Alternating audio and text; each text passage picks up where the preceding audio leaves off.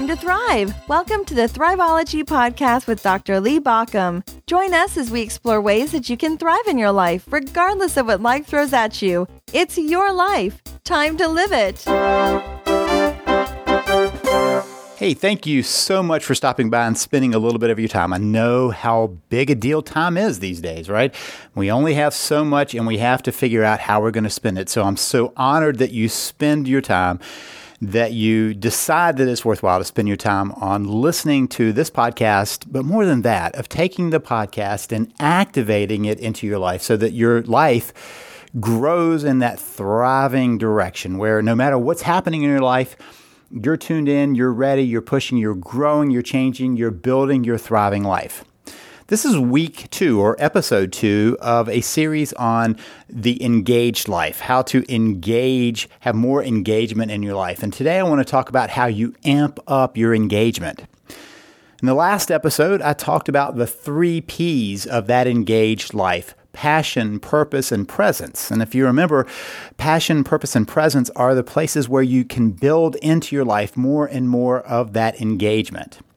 We find ourselves disengaged from life when we don't have places that put that fire in our belly, that have that passion for life. When we don't have a purpose. And remember, passion and purpose can have separate places. You can be passionate about something, but it doesn't necessarily fit into the purpose of your life. But the purpose is where you take your activities that move you towards meaning. Your actions moving towards meaning is your purpose. Why are you here?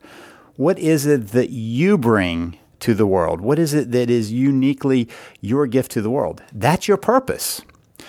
For a lot of people, that is the task of life, of figuring out A, how to find that purpose, and B, how to continue living it out over the course of your life, however long that is.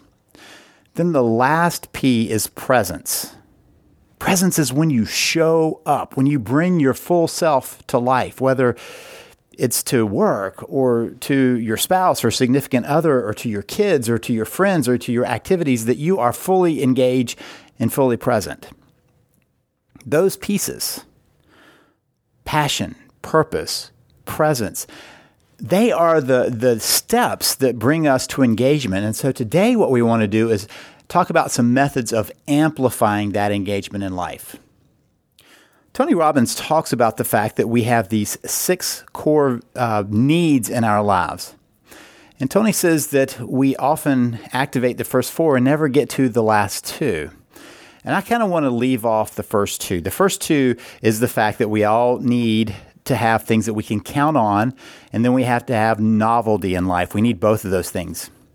We need some things that we just know we can count on, right? The day is going to go this way. So I like my morning to be predictable. But sometimes I like things to be unpredictable. If I go on vacation, to have something different in life, something engaging. That's what we look for in life. And so we can set those 2 aside because the next 2 are about connection and significance, or love and significance. Connection and love is that place of being bound to other people, of having somebody to rely on, and the fact that they can rely upon us. That's that place of connection and love. The fact is that we all are connected. That's one of the basic things that we sometimes forget about our existence here on earth, is that we're connected to everything and everyone. And so that connection is deep in our DNA, and it's also true in how we interact with the world.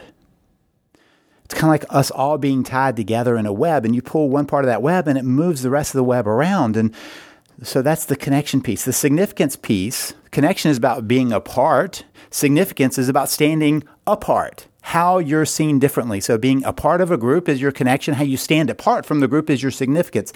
They can be battling each other, but we can find a place where you can be known for who you are, how you're significant to the world. At the same time, be connected to the world. In fact, when they're battling, it's because we're relying too much on one or the other. Those who want so much to be connected that they're willing to give up themselves, to give up their significance, lose themselves to the group. Those who are so wanting to be significant that they want to always stand out, lose their connection to the group. And so part of what we are trying to figure out in life is how to have both a connection to other people and have a sense of significance for ourselves. Then there are the next two, the spiritual values or spiritual needs that we have of contribution and growth. Tony Robbins says, and I agree, that we in our lives have a need to be contributing that helps round out. For instance, let's say you just are looking for significance without contribution. Sometimes people do some pretty awful things in the world trying to be seen as significant, but it does nothing to contribute to the world. It only takes away. They're only trying to get from the world, not give. Contribution is what rounds that out. When people can work on being significant by contributing to the world, how powerful does that become? People can begin to give back to the world and feel their significance because of the contributions they make to the world. And the parallel to that is that growth piece, that we are all on a process of learning through life, of expanding through life. And so as we work through that, understand those pieces that we're connected, but we also can work on building our significance, our personal place of being about something, being known by something. And then our contribution is how we give back. It's really where our purpose ends up being our mission.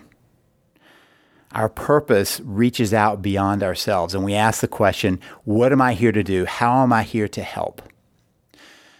And then there's that growth piece, which is about that constant process of self-expansion in so many different ways. Ray Kroc said that you're either green and growing or you're ripe and rotting.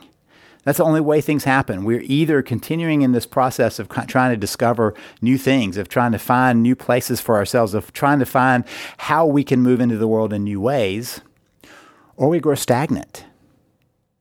We're all in the potential for growth until we finish this life. From the moment we are born until the moment we die, we are in a growth process, expanding ourselves in new ways, trying new things out, learning new things.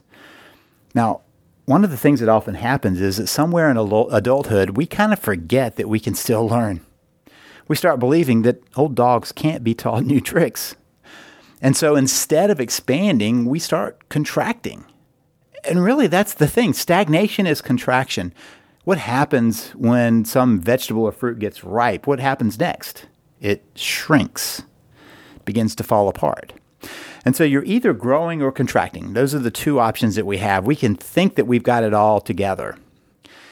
For the last little over a year now, I've been doing jiu-jitsu. And one of the things that I've realized about jiu-jitsu is that you really have to be open to the process of growth. There are a lot of people who are coming in to learn, and they've already achieved somewhere else. And so they're expecting to not have to learn, like they're expecting to just step in and be able to do it. And I can feel it in my own self. There are nights when I'm like, man, why can't I do this move? Why can't I get my body to go in this direction? Last week, I did something that basically it's how you get off the ground in jiu-jitsu.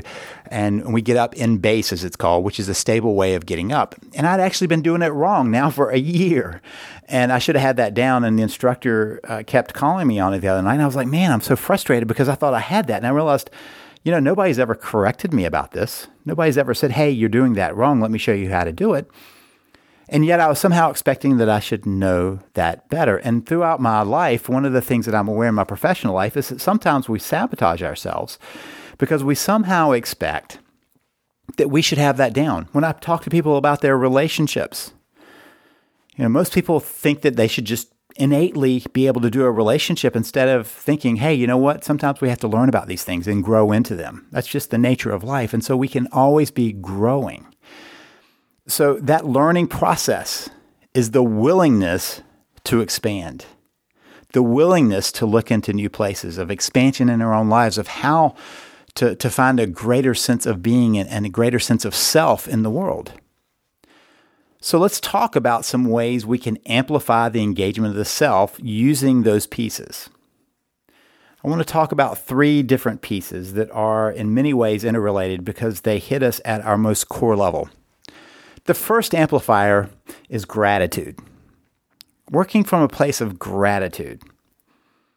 Now, a lot of times in our culture, we see it as something that's been kind of cheapened by pop culture. And so we think, oh, okay, I've just got to do that gratitude journal or whatever it is I saw in some magazine. And we forget the fact that there is a plethora of research showing that activating gratitude activates some very different places of ourselves.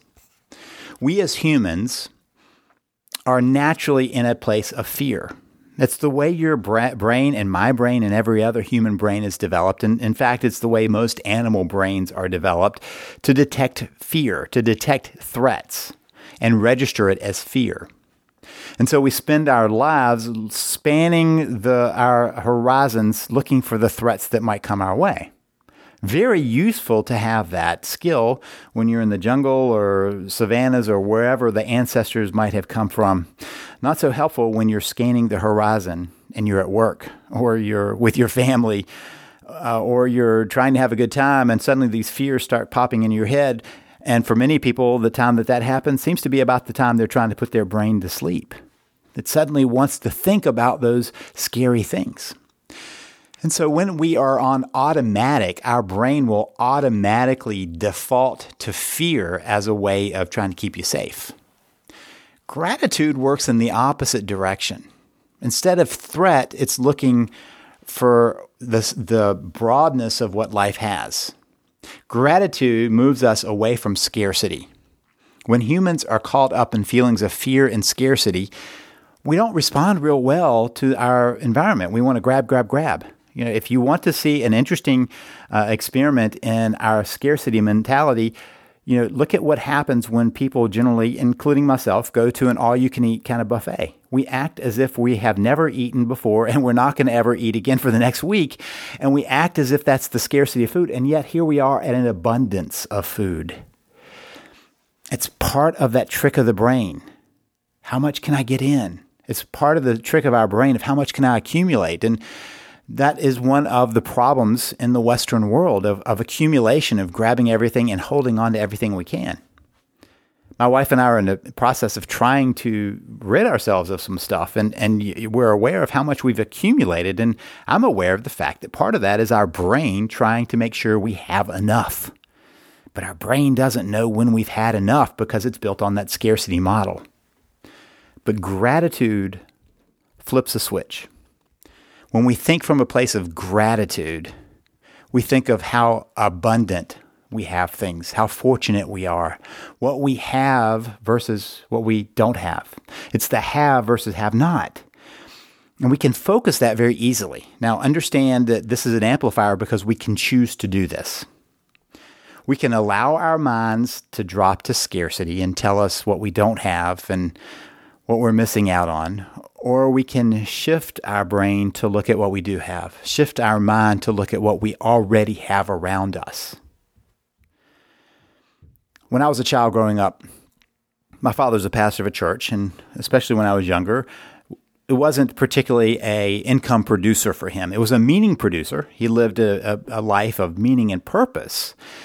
But it didn't always cash out, especially in my youth, in my young days. And I remember how many times he would talk about at the end of the month how fortunate we were to be able to pay the bills. He would say we were blessed to be able to cover what we had to cover. That was a statement of gratitude. He could have said, I can't believe they don't pay me more than they do. I can't believe how little we have. I can't believe how little we've been able to accumulate. Or he could say how fortunate we are to have what we have, how fortunate we are to be able to cover everything, how blessed we are to be in that spot. That was a choice to be in that place. We can choose to look at things from that place of gratitude. Every morning, my dog and I take about a 4.5 to 5 mile walk. And if it's really nasty weather, he gets to stay home and I go take my walk. And during that time, I do a few things.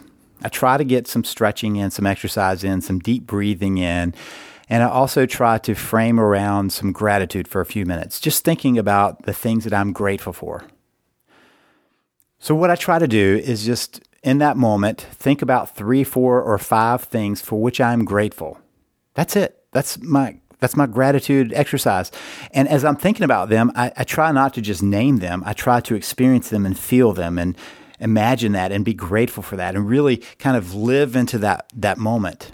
It doesn't take long for me to do that.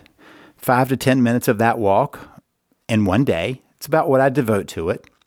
And all I'm doing is thinking about what I am so fortunate to be a part of, what I'm so fortunate to have, the areas of my life that I'm so grateful for, the relationships, the opportunities, the potential that's there. And part of what we can do is work that in our lives on a regular basis. You might do it as a gratitude journal, for instance. You may decide that every morning you're going to get up and think about 3, 4, 5 things that you're grateful for, and then you do that every day. And at night, you might even look back and re-experiencing that.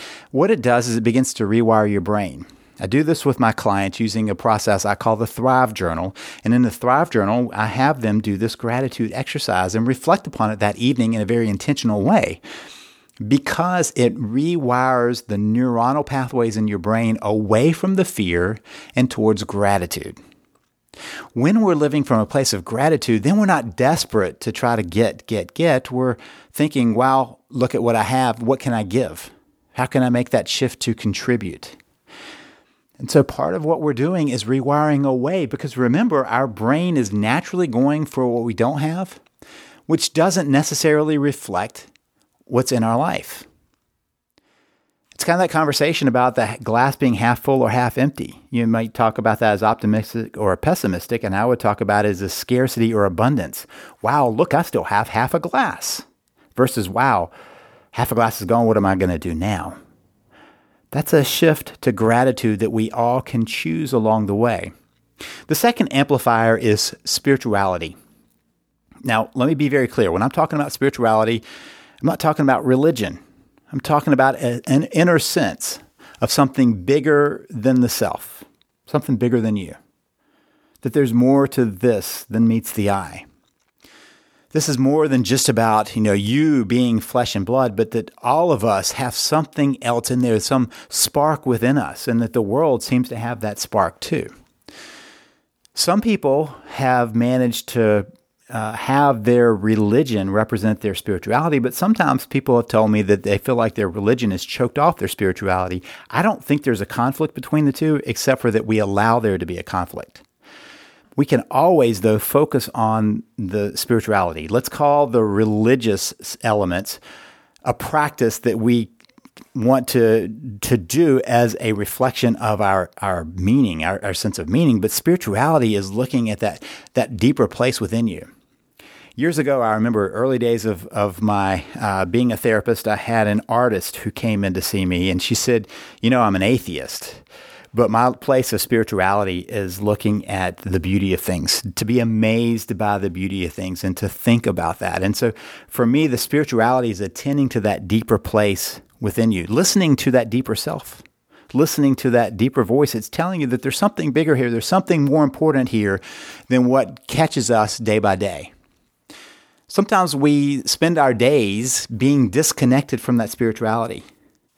If what we're doing is watching the news on an ongoing basis, and let's just put news in quotes, because what we're doing is watching the headlines, right? Watching what people want us to see and what they want us to do. And what do they want us to do? They want us to watch the TV more so they can show us more ads. And we can get distracted by that. And when we're looking at that, notice how fear-based that is, first of all. Second, notice how disconnected it is to the deeper self of people. Sure, they throw in a special interest story every now and then that tells you something cool about someone, but for the most part, that's not what it's focused on. Versus moments of sitting in nature and being awed by that. In fact, that's going to be another amplifier. Versus times when you're by yourself doing meditation or prayer or reflection, whatever you want to call that process of connecting to something deeper within you and maybe beyond you. That begins to amplify us, because when we begin to be attached to the fact that there's something bigger than us, whatever it is you want to claim it to be, when there's something bigger than us, it puts things in a bit of perspective. Which brings in that third amplifier of awe, A-W-E, awe. When you look at some scene and you go, oh, that is so amazing. When you look at a sunset or a sunrise or midday, you look at the mountains or the ocean, you look at some part of nature, or maybe you're looking under a microscope at the amazement of watching something happen, some process happen, or maybe it's even listening to someone tell a beautiful story or sing a beautiful song or do a beautiful painting or do something else that just puts you in a place of amazement, of awe, being in awe of what's happened. For me, that happens in nature. For you, it might happen lots of different places. It might happen when you're doing some artwork or watching some artwork or being a part of some group doing some activity in unison, exercise or something. But for me, it's nature. So I trail run, partly because it puts me in nature where I have that sense. I paddleboard sometimes, and there's this one place that happens at least once a year, and usually a couple of times a year when we're on vacation, when I paddle out into the marshes. And I can tell you it's only a sense of awe and spirituality kind of combined where I begin to notice that there are waves around me, and I begin to be aware of the fact that we are all a part of waves, that the whole universe is a part of a wave. And as I watch these waves ripple across the marsh that have come in from the ocean, I'm also aware that they have come all the way across the ocean. And I begin to think about that and reflect on that and be amazed by that. I begin to look around and see the wildlife that's all around me, and again, puts me in a state of awe. And as I do that, as I sit there, I lose the sense of self, and I realize that I'm such a small part of something so big.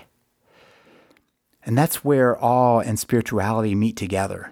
Spirituality teaches us that it's not just about us, that we're in something bigger. Awe is looking at that with amazement, of understanding that from a different place. And when that happens, I come back with a sense that maybe I'm a piece of importance that I can bring to the world, and yet at the same time, I'm so small. There are some religious groups that think about, the fact that their sense of God, and for me, God, knows every hair on my head, and yet I'm just one fleck of sand on the beach. And those two pieces held in unison are important to understand that I am deeply loved. In my mind, I'm deeply loved, and at the same time, I am just a small piece of this. And those pieces begin to help me step back into being a place of engagement, of working towards things that matter, the passions, the purpose, the presence of showing up.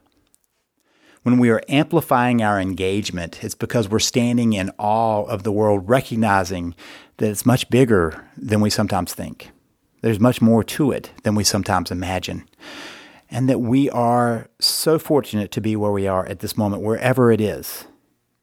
That there is so much around us, it surrounds us and brings us to a higher place to where we can then ask, what do I do to be more engaged in this world? In the last episode, we talked about those 3 P's of how to do it. Today, we've talked about how to amplify it with gratitude, with spirituality, and with awe. And next time, I want to talk more about how we live that engagement out. This is Lee Baucom wishing you the best as you build your thriving life. You've